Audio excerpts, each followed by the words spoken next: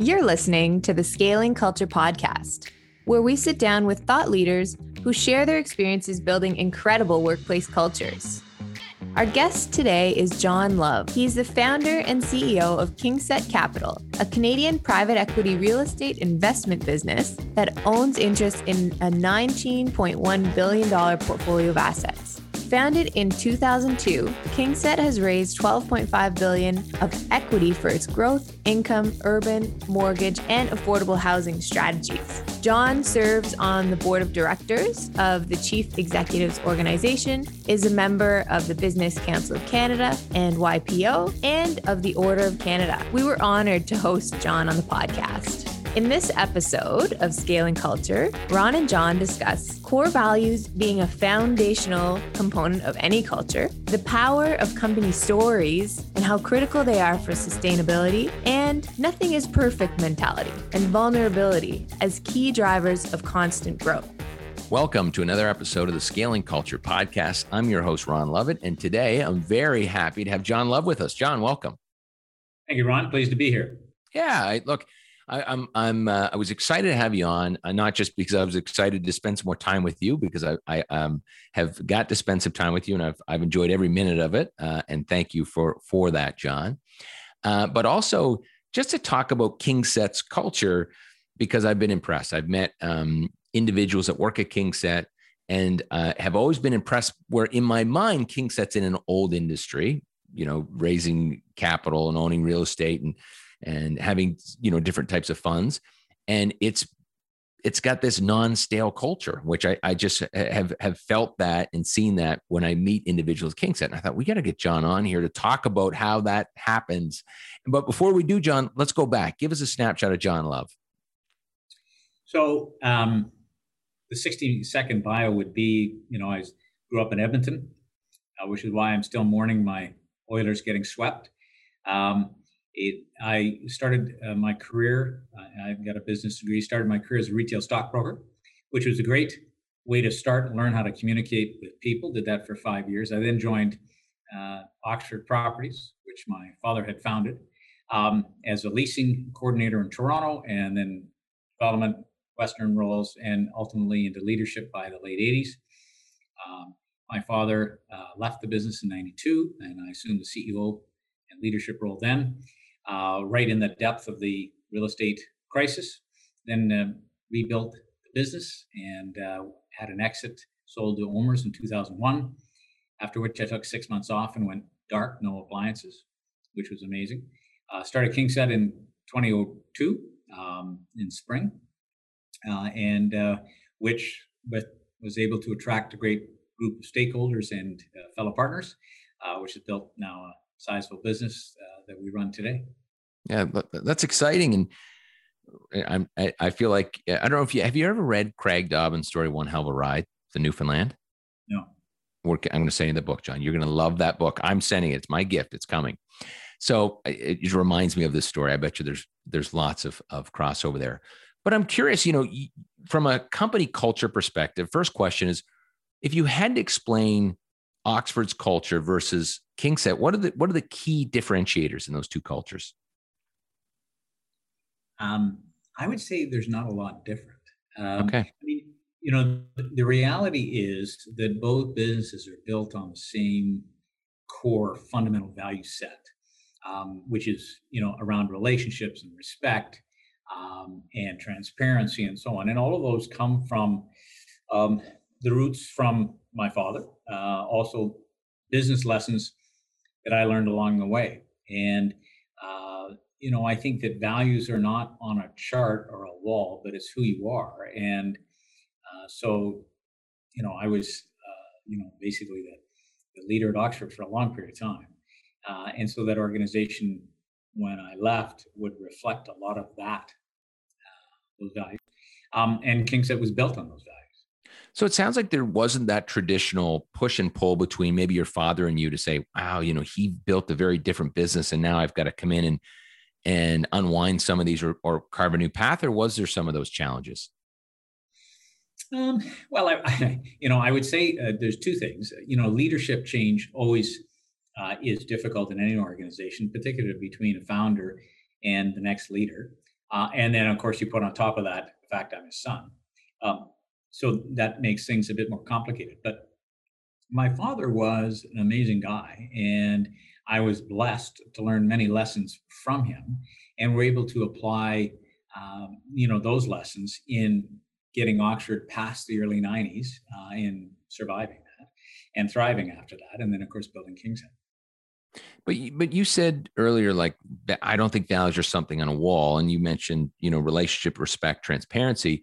So does that mean that they aren't set as core values? So when someone joins, are they onboarded and they get to understand these values and stories, or what does it look like when you join? How do I, as a Kingshead employee, how do you instill relationships, respect, transparency as some of the values to me? What does it look like? So let me break it into two pieces. First of all, why are the values relevant? And I'll just give you a couple stories that I learned along the way. When I was a retail stockbroker, McLeod Youngwear, when I was a kid, right, I was 11 years old. By the end of my 5 years of doing that, my largest account was one of the largest accounts in McLeod Youngwear, Scotia McLeod, Western Canada. And I asked him when I left, I said, look, there's lots of other guys that are smarter than me. Why was it that you did so much business with me? And he looked at me and he said, John, he says, because you care about my money more than I do. That taught me the whole issue about when you're working with someone else's capital, pay attention. It's transparency, integrity, respect, and empathy. In the early 90s, when the going was tough, I had to go to the first lender and tell them that we were unable to make an interest rate payment. And we had some ideas of what we could do and so on and so forth. So anyway, I was very nervous, went into that meeting, gave our pitch. And as I left, he said, well, thank you for coming. Now, thank you was not the response I thought I'd necessarily get. So I stopped and I said, thank you. And he said, look, John, we got three kinds of borrowers. The first kind, borrow money and pay it back. We like them the most. The second kind, borrow money and don't quite tell us they've got a problem or they hurt our collateral, and we go out of our way to hurt them. The third kind, have a problem and come in and tell us what their problem is and offer some solutions, partial or otherwise. We'll work with them and we'll work with you. That one meeting, that one doorway stop defined how Oxford survived the early 90s. And that core tendency of transparency, openness, integrity, and transparency is a core defining value defined at that moment. So as we go through the rest of the acquisition period that Oxford starting in '95, when on a $50 million balance sheet, we did $7 billion of acquisitions in 6 years. It was all about relationships. It was all about, and relationships defined getting the transaction, putting it together, getting the partner, and all those other things. So as a sum at Oxford, and we came up with this in the early 90s, our rallying cry was one thing: building relationships. And that formed, everything came back to that. Every decision we made came back to that. Do you think if we did that, it would build that relationship or hurt that relationship? Right. Then as started Kingshead, it was the same issue. Now, regrettably, Oxford had let the building relationships go and somebody else licensed it, so we couldn't steal that. Anyway, so we have a different moniker, but we've got very clear brand foundation around relationships, transparency, respect, integrity, and so on. And when the business was small, and you got a half dozen people, you got a dozen people, you got 2 dozen people, it's actually pretty simple because you're all in the same room, you're all talking the same things, and you're all part of the same decisions. As the business scales, that's when the challenge begins.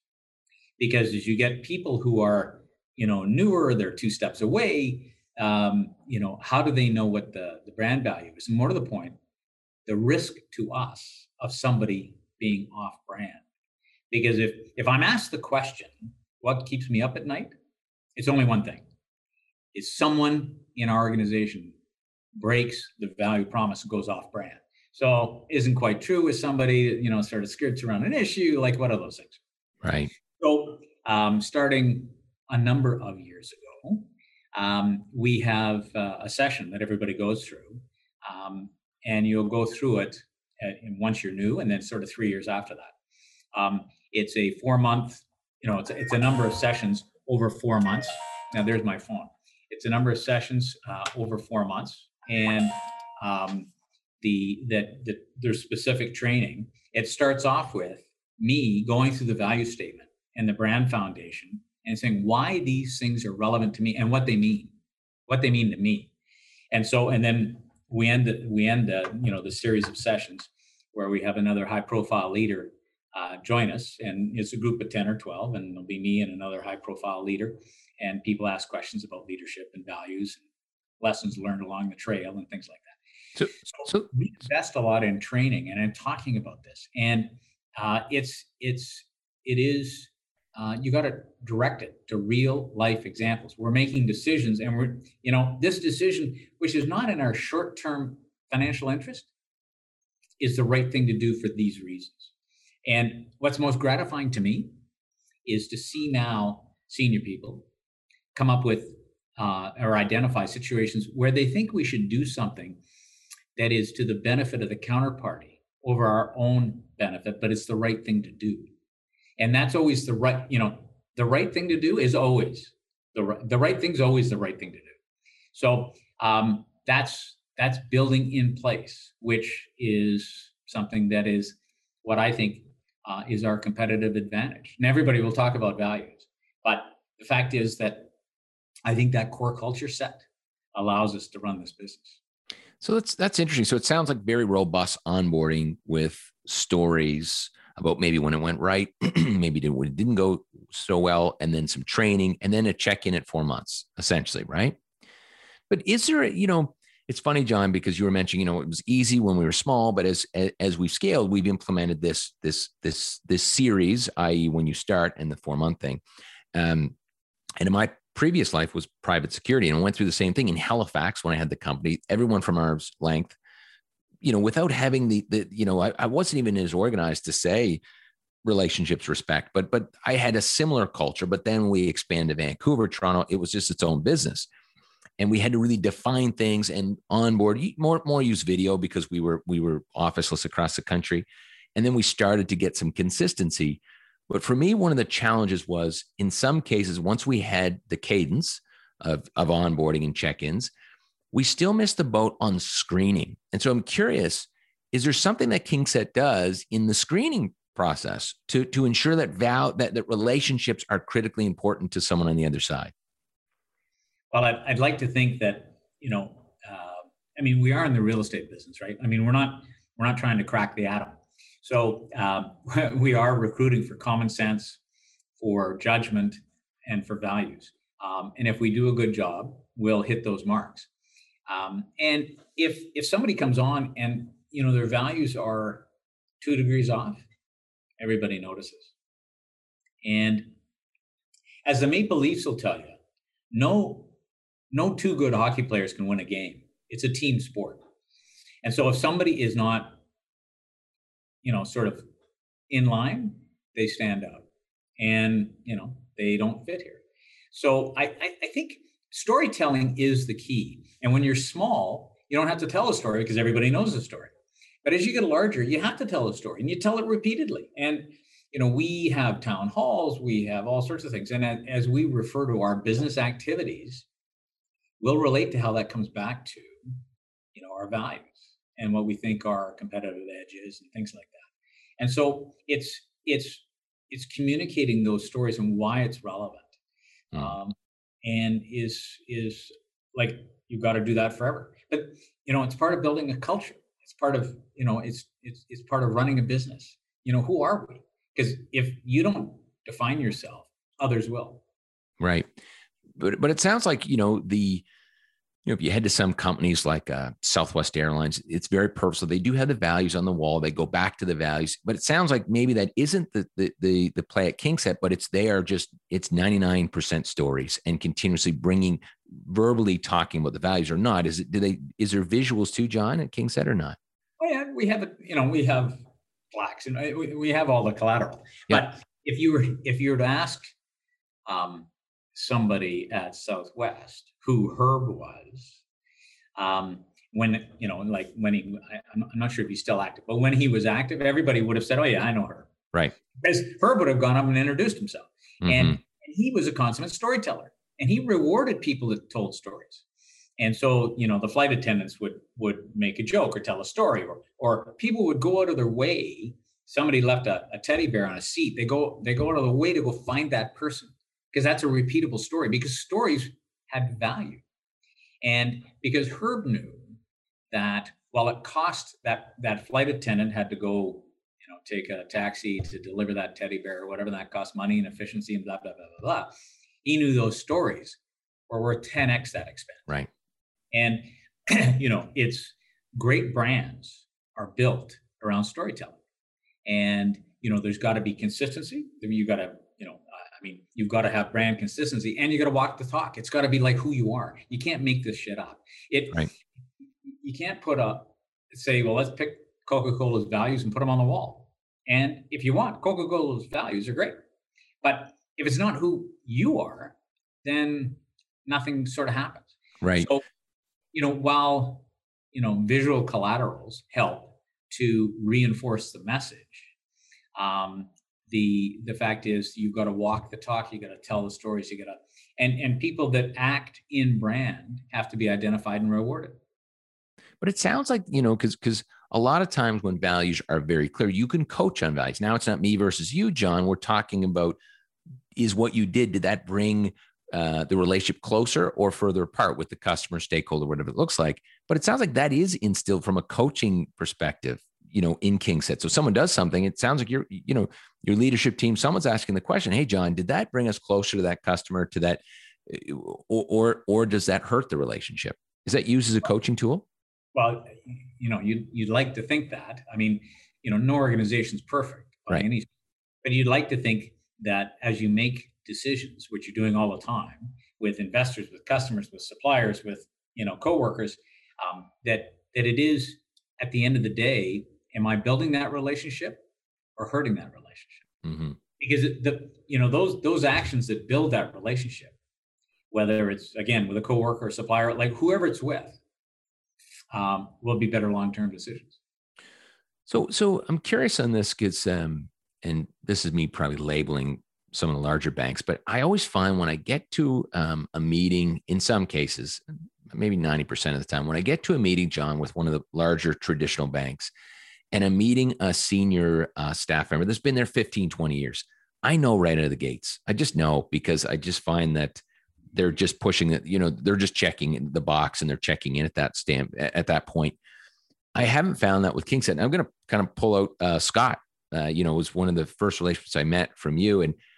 And the one question I had when I met him was like, geez, I wonder how long he's worked there, because I would have had no idea that. I think he's a 20 plus years, something like that. He's been around a long time. Then when I found that out, I was like, oh man, they're getting it right. Someone like Scott, from my experience, put a lot of stock in a relationship with someone like myself, who's very new into the space. And I just don't see a lot of that. How is it just the power of these stories? How have you built sustainability and consistency over time with individuals that have tenure and been there for a long time? They haven't got lazy. Well, it is, and again, nothing's perfect. Yeah. And what we're striving to do is, to build external relationships, because those relationships, internal and external, are the only way you can build your business. The only way Scott, who runs the mortgage business, gets a customer is because he can deliver what he promises, and if he does what he says, he can have a repeat customer. It's not really, this isn't complicated. And Scott, who runs a team of 30, again, is instilling those same values and saying, look, we want to treat that customer with respect. We'd like to have Ron come back to us with another opportunity. And we'd like Ron to do so without asking anybody else. We'd like to be Ron's first call. So what do we have to do to be Ron's first call? Well, we have to treat him fairly. We have to, price it fairly. We have to do all these sort of things. And if he gets in a pinch, we have to help him. Right. So, it's not actually complicated. It's just we're trying to focus on the customer. And I think from our perspective, dealing with the big banks at big levels, you know, we're seeing lots of times when the banks are over and above the call of duty, trying to help us, trying to be sensitive, trying to, offer things and so on, trying to build relationships with us, which, and of course, we greatly value because, again, if someone has an idea, a bank, we'd always like to be the first call. If we need something that's a little bit out of the box, we'd always like to be no problem. So strategic suppliers, which is what the banks are to us, we look at that relationship and say, how do we groom that relationship? So they say, wow, if I've got a call to make, it's to KingSett. They're my first call.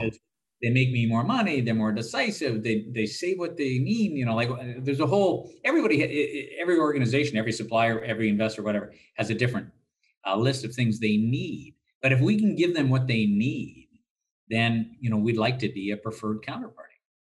Yeah, it's interesting. And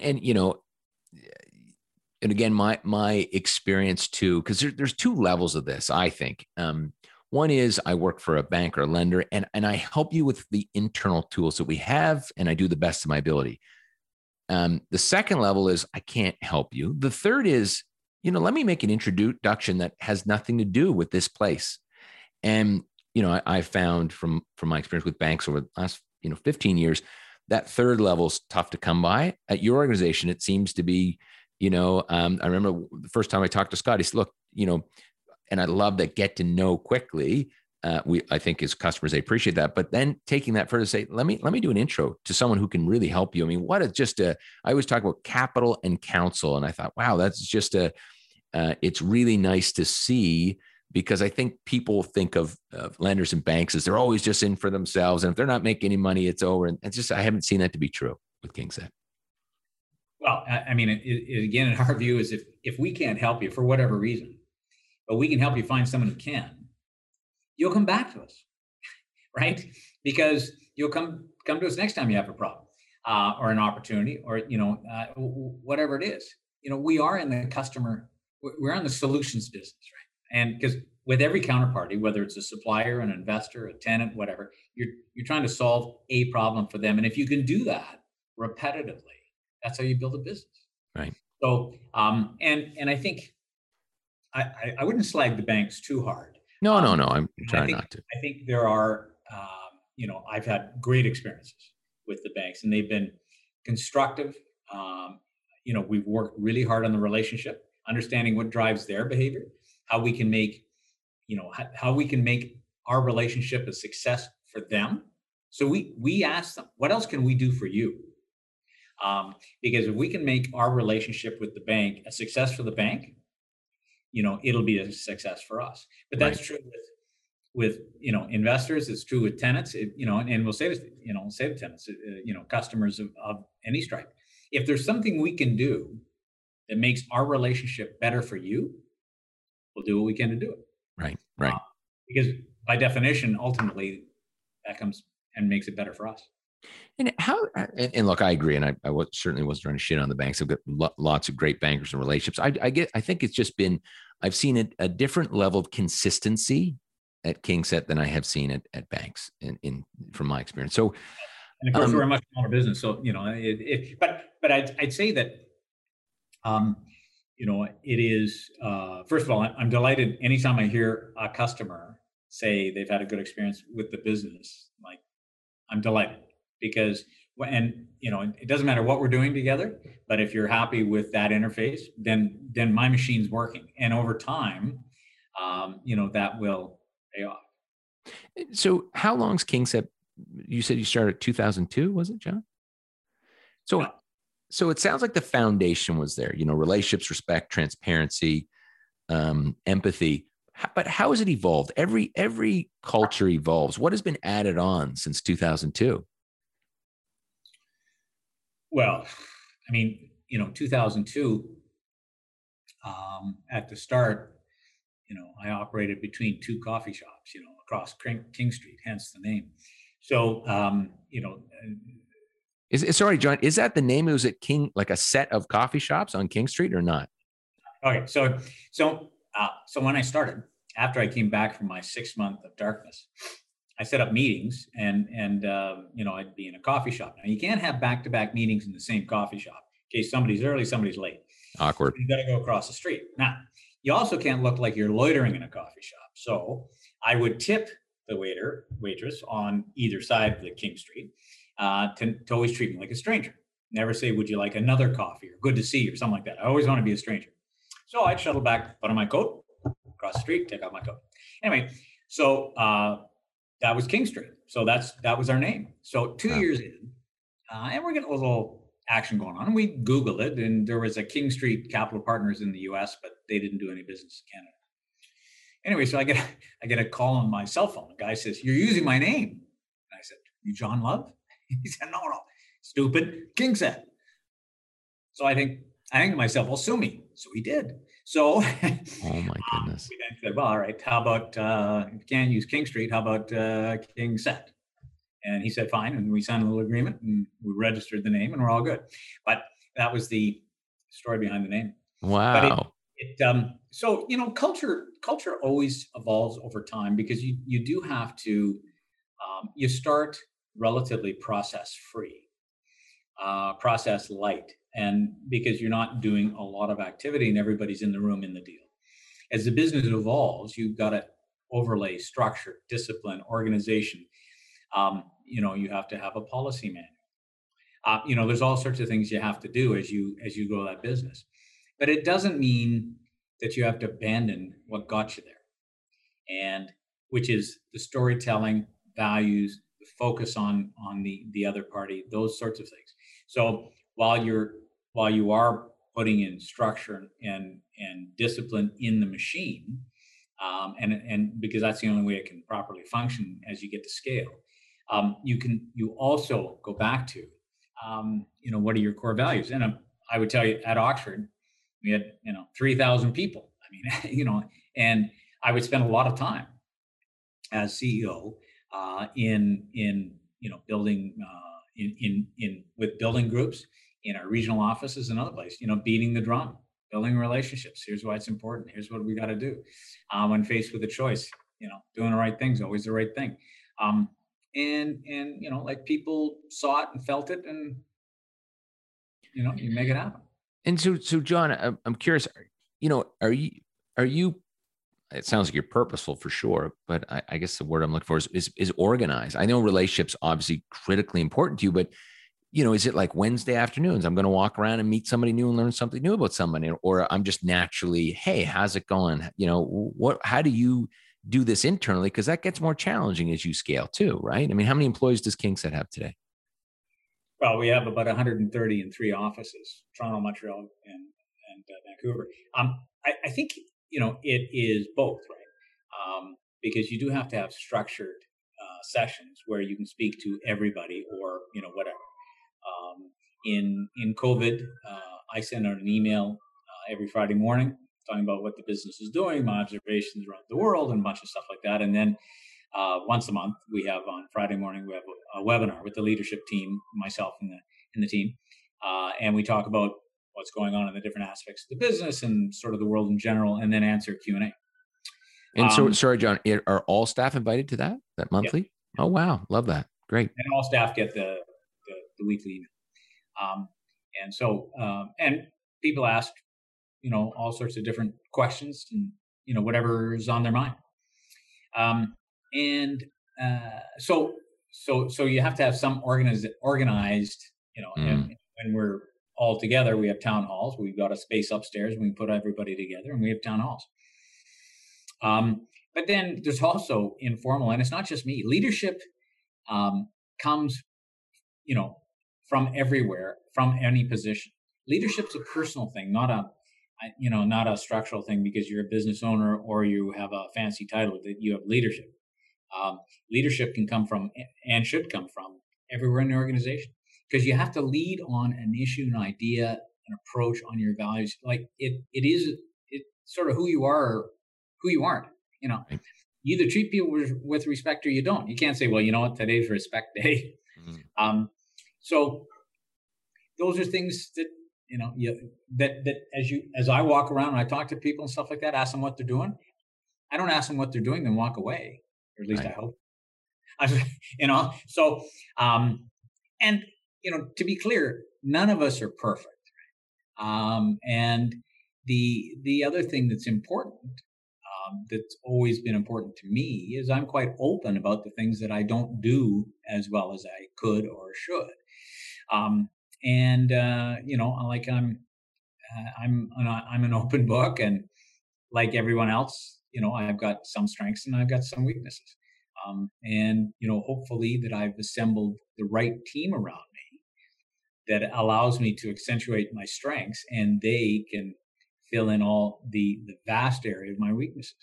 But that gives you a pass too, right? Because if you're open, aware, vulnerable about blind spots, it gives you a pass, versus those who are holding on to everything and don't have any weaknesses. I think that's a great trait of great servant leaders, So it's a safety issue. You have to make vulnerability safe. You have to have an environment where if you make a mistake, you say, I made a mistake, but nobody gets fired, right? So you make a mistake. Okay, what did we learn? Okay, let's carry on. Like, let's not do it again, I guess. Sometimes you repeat the mistakes. That happens. It happens to all of us. But it's about trying to have an environment that's safe. It's interesting. I'm curious. My next question was going to be about, assuming that, there's shareholder pressure and project pressure and all these things. And, that balance of not just getting caught in the engine and working like a dog. And then it kind of grinds you up and spits you out. That can happen in large organizations, right? And I know in our group, it was interesting. We hired an accountant. This is maybe a year and a half ago. And our culture is one, that allows people to work all the time. Now, one of the things we say when you join is, listen, Ron himself has ADHD, wakes up in the middle of the night. So turn all your notifications off. He's not looking for you to reply at 2 a.m. when he woke up from one of his children, whatever. And so turn all your notifications off on your device. And this is interesting. So some of our teammates will work all the time. Others kind of shut down after 5. And we had this accountant one time, he joined and he said, look, I like to shut down after 5, but I really feel that I'm not living up to your culture. And I kind of feel left out because I don't answer those emails. And I felt that we dropped the ball. We didn't let him know in advance. I think long-term wasn't a great fit anyways, but this one moment, we didn't let him know that was okay, that there wasn't this pressure to do that. How do you balance that at Kingset? What's that look like? So, because I'm assuming there's big project, big deadlines, closings, et cetera, right? How do you balance a strong culture, someone who's staying around for a long time and it's still enjoying the work and isn't like, oh, I just can't keep up. I can't keep up, Because I assume it's not foosball and Friday beers, Wednesdays and Fridays at the office. You guys are doing serious business. So sustainability is one of our core values. And when I talk about sustainability, the first ring of sustainability is personal sustainability, which means you have to be physically healthy and emotionally balanced. And to do that, you've got to have, like the work, and people talk about work-life balance, which is sort of means all sorts of different things to different people. I look at it differently. I want a sustainable person. So, you're rested, you're healthy, your primary relationships are in decent shape, you're dealt with them. So when you come to the office for 8 hours, 9 hours, you're all in. And I'll get more productivity out of somebody who's personally sustained. Okay. So they're feeling healthy, emotionally okay. They had to take some time off because their mother passed away. They had to, they had 3 sick days, like no problem, like do all that stuff. When you're in the office, I want you in the office. And so trying to create an environment where this is not a 24/7 marathon. This is a series of 8-hour sprints, 5 of them a week. And, we'd like to have people have a life outside of the office. We'd like to say that, if you're a parent, you've got a sick child, so stay home with the child. Like, it's like these things are not criminal activities. And if we've got more work than 3 people can do, but hire a 4th person. Right. So now there's always peaks and valleys. It's, is never, again, a perfect science. But I talk about sustainability always starts with individual sustainability. An individual is physical. So, you got to be rested and all that stuff. Then it's got to be emotional, spiritual, whatever. Then your primary relationships, your secondary relationships. Then it's KingSet's got to be sustainable. Then, our broader sustainability objectives beyond that. So there's a whole list of things. And when I think of, respect for an individual is if someone's working more hours than they should be, productivity collapses. And, they may be there in person, but they're not getting it done. So I'd rather have them go home, come back the next day and go get it done. And is that something, John? It sounds like that's something that's on leadership's radars, right? Looking for someone's physical and emotional health so they can be the best that they can be when they come to KingSet. Because I maybe I'm wrong, but it doesn't sound like this is an HR function that's always looking for these. It sounds like this is a leadership thing that leaders at KingSet are looking for. Or am I wrong? No, that's totally right. I mean, we close for 2 weeks at Christmas, basically match the school break, and we close and basically, like there's no emails or it's closed for 2 weeks. Wow. Plus you get your 4 weeks and your Friday afternoons and long weekends and stuff like that. But because we're trying to encourage people to take hardcore breaks, because when you come back and you're in the office, like I want 100% from you. Right. So it goes two ways. This isn't a part-time business, but the flip side is, slavery doesn't produce any results. So I want people that are rested and tuned. And when our teams come back after the school or the Christmas, the holiday break, quite often people, I had the 1 week, with my parents and my spouse's parents and, did all that stuff. Then the other week we went to Aruba. And so they're back and they're pumped and they're ready to go. It's like someone hits the starter's pistol and boom, you go. I love it. Yeah. Well rested, well balanced ish and ready to come back. And at that point, it sounds like they're missing work. Like they're ready to go because they're like, okay, it's time. I need to get back there. And they're ready and they're energized and ready to go. So, yeah. We don't allow people to exchange holidays for cash and stuff like that. And we don't allow people to slide them over into the next year. I don't want any of that. I mean, take your holidays, take your family, like we're good with that. Now the fact is, I might do a little bit of work every day, but I don't work, 12 hours a day, 7 days a week. I'm not in the office every day and stuff like that. I have a bit of a different gig, which, because like you mentioned, if something occurs to me, I'll send an email to somebody. It doesn't mean I want a response, but I have to get it off my own mind. Right. So I think that is a respect issue, a respect of you, like you are an employee of KingSet. We respect your contribution and we respect the fact that you have things going on in your life outside of KingSet. Mm-hmm. And frankly, the more the merrier. Right? And has that strategy changed, John? Has that been a function of a new workforce, millennials, et cetera, or not necessarily, because I assume that, that when you talk about emotional and physical, at first, I feel like that's very important to the new workforce, maybe not as important to the older workforce, but what are your thoughts on that? I don't, I don't think that's a workforce thing. It's not like in my early days at Oxford, like we did the same thing. I mean, I always took my holidays with my wife and my kids, and like we did those things, and I expected other people to do the same.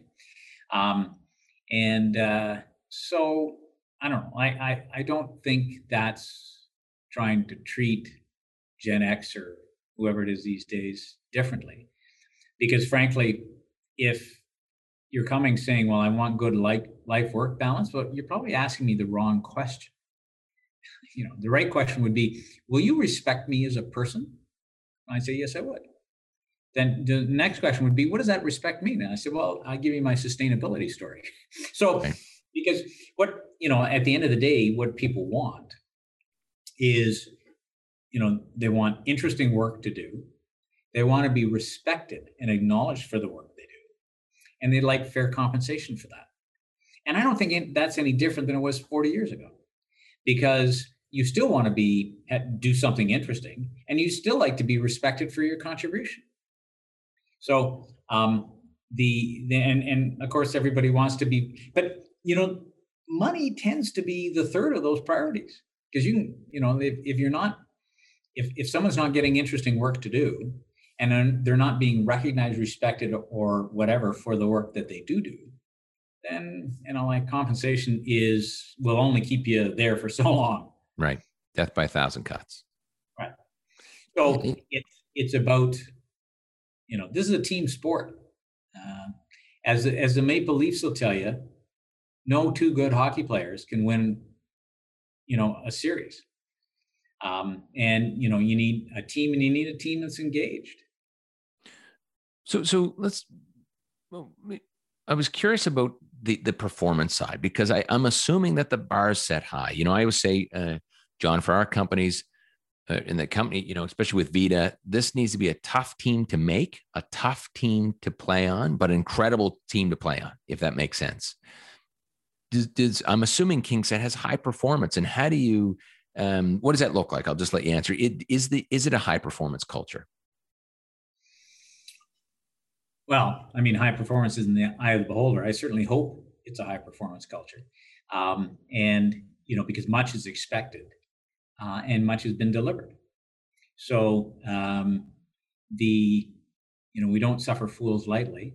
And again, most of what you need to be successful in this business is attitude.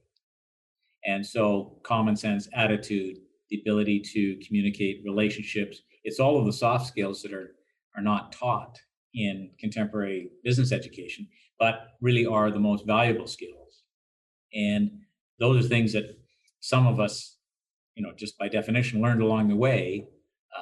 But that's really what the core focus is attitude. If this is a problem, let's go solve it. If this is a problem that needs to be solved, let's solve it this morning. I'm not going to wait till this afternoon. If this problem needs 3 other people, let's go find them. If this problem has no solution, we just haven't thought hard enough yet. So let's go figure it out. Mm. And because if you think of what high performance is, that's what it is. And I'm assuming with this strong foundation, John, that you probably haven't been hit like other, older industry companies with the pandemic, with this work from home. Okay, come back to the office, stay at home. How's that been for KingSett culturally? Has it had an impact on your culture? And look, the foundation was set, and everybody knows the drill, and we're okay for the most part. Well, I think 125 people working out of 125 locations, that had a huge impact. Right. Because what's been lost is working together, collaborating, and being together. And that's been a huge issue. When we started the lockdown on March 15th, 2020, I was sending out an email every day and about what's going on, what I saw. And there was a lot of fear. Was KingSett going to survive? Was my job okay? What's going to happen? So right away we said, we're not going to lay anybody off, and, did a whole bunch of things. But it's been tough, and it's been tough on a lot of people. Whether you're, there's the single set, there's the, married set, there's the, kids trying to teach your kids at home set. There's, people worried about their parents, their kids, there's all sorts of things. Yeah. So I think it's been difficult on everyone. When we started to come back in, September, and we were, half 1 week and half the other week and so on, that was a step in the right direction, because, every meeting after that started with, how are you? Right. And forget what the agenda was, but just it was so nice to just connect with humans. And then of course that was stopped again in November. So here we find ourselves lockdown after lockdown.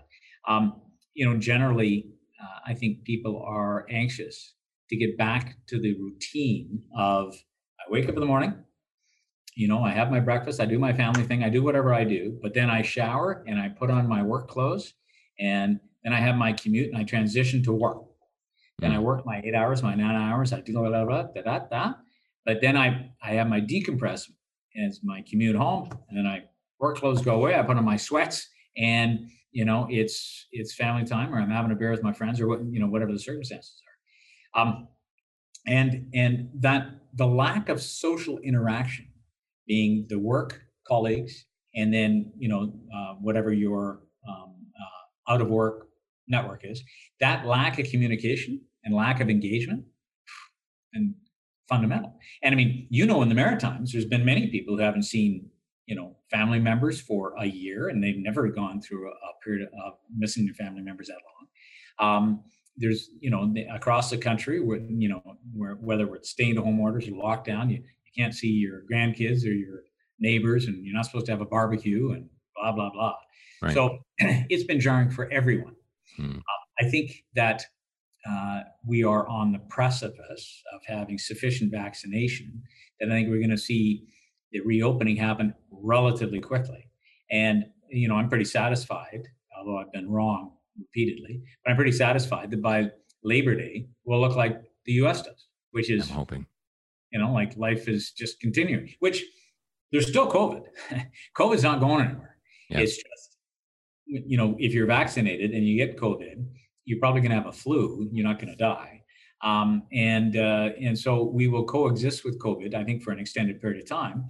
And, there'll be masks, there'll be some different things, but it's okay. We will be back at the office. We'll be having lunch with people. We'll be, having a barbecue with the neighbors, and our kids will be playing in the park. Right. Yeah. Look, I would hope for and think the same.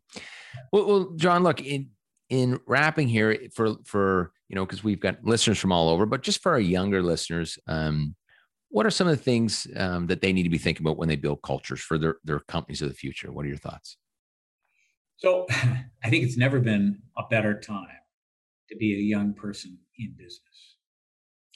I think the first thing you should be thinking about is, no matter where you work, make sure you talk to your manager, supervisor, boss, whatever it is, and get absolute clarity on the expectations of you this week. Then go short term, maybe not so much long term, but the short term. I mean, this week, this month, not like 5 years from now, right now. What's expected of you? Make sure you've got crystal clarity on that, and then go exceed it every week. Secondly is build relationships. Now, like this, Zoom someone. Doesn't matter who it is. It could be a supplier, a coworker, it could be a tenant, a customer, a neighbor. It doesn't matter who it is. Go Zoom someone and just check in on them. Yeah. How you doing? Just wanted to connect. Nobody wants to do that anymore. Right. Everybody sends an email. Don't email. Zoom, and just say, just want to check in, see how you're doing. What's up with you? We're doing this. Whatever. Okay. So building relationships, while there's a tendency to do it on email, that's because people are shy. And, email is easy because you can sort of do it and then, whatever. Go Zoom somebody. See them. We're allowed to go have lunch. I mean, I built a career on as simple as this. I eat lunch 5 days a week. And those 5 days, I always have lunch with someone who doesn't work in the same business I do. Right.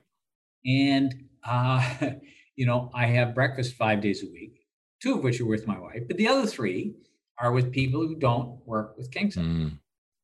8 meetings a week over the last, 50 weeks. I've missed 400 interactions with a customer, with a client, with a partner, with a supplier, with someone. You think about that body of interaction, that's how you build a career. Right. So if I'm offering for young people today, I say, first of all, be true to who you are. Secondly, building relationships is the only thing you can take with you. Somebody can take your job, somebody can take your wealth, someone can take whatever, but no one can take your ability to build relationships. And at the end of the day, the old phrase, the Rolodex, is what will define success.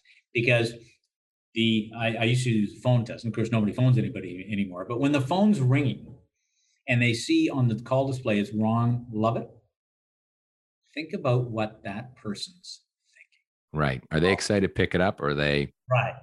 You know what? I'll let that go to voicemail. Yeah. Or I want to pick that up, because every time I talk to Ron, I have a good experience. Right. So think about the phone test. Yeah. And today it's Zoom and all that other stuff. But good test. That's a good flash in the pan of, does this person give me or drain my energy? Do I like them? Do I not like them? Yeah, absolutely. That's a great flash test, right? Yeah. Well, John, look, thanks so much for joining us today. This is great. I've been taking notes as I go along, and look, congrats on, I'll say it, on the culture you've built. I think you're in an old industry and you've done a phenomenal job building an excellent culture. We're not an old industry. Well, I'm labeling the lending as old industry. Our business is housing the future for Canadians. Fair enough. Right. Whether that's in office, retail, industrial, multi-residential, we're housing the future. We're building the future for Canadians. Right. It's actually as forward-looking as you can be. Yeah, that makes sense. Yeah, you're right. Well, I'm sorry. You got me. No, John, thanks again. Great to see you, and thanks for your time. Thanks, Ron. Have a great one. For more information about John, please connect with him on LinkedIn. For more information about the Scaling Culture podcast or our upcoming book and masterclass, Scaling Culture, go to connollyowens.com. And if you're enjoying the Scaling Culture podcast, please subscribe and share. We'll be back next week with another incredible guest.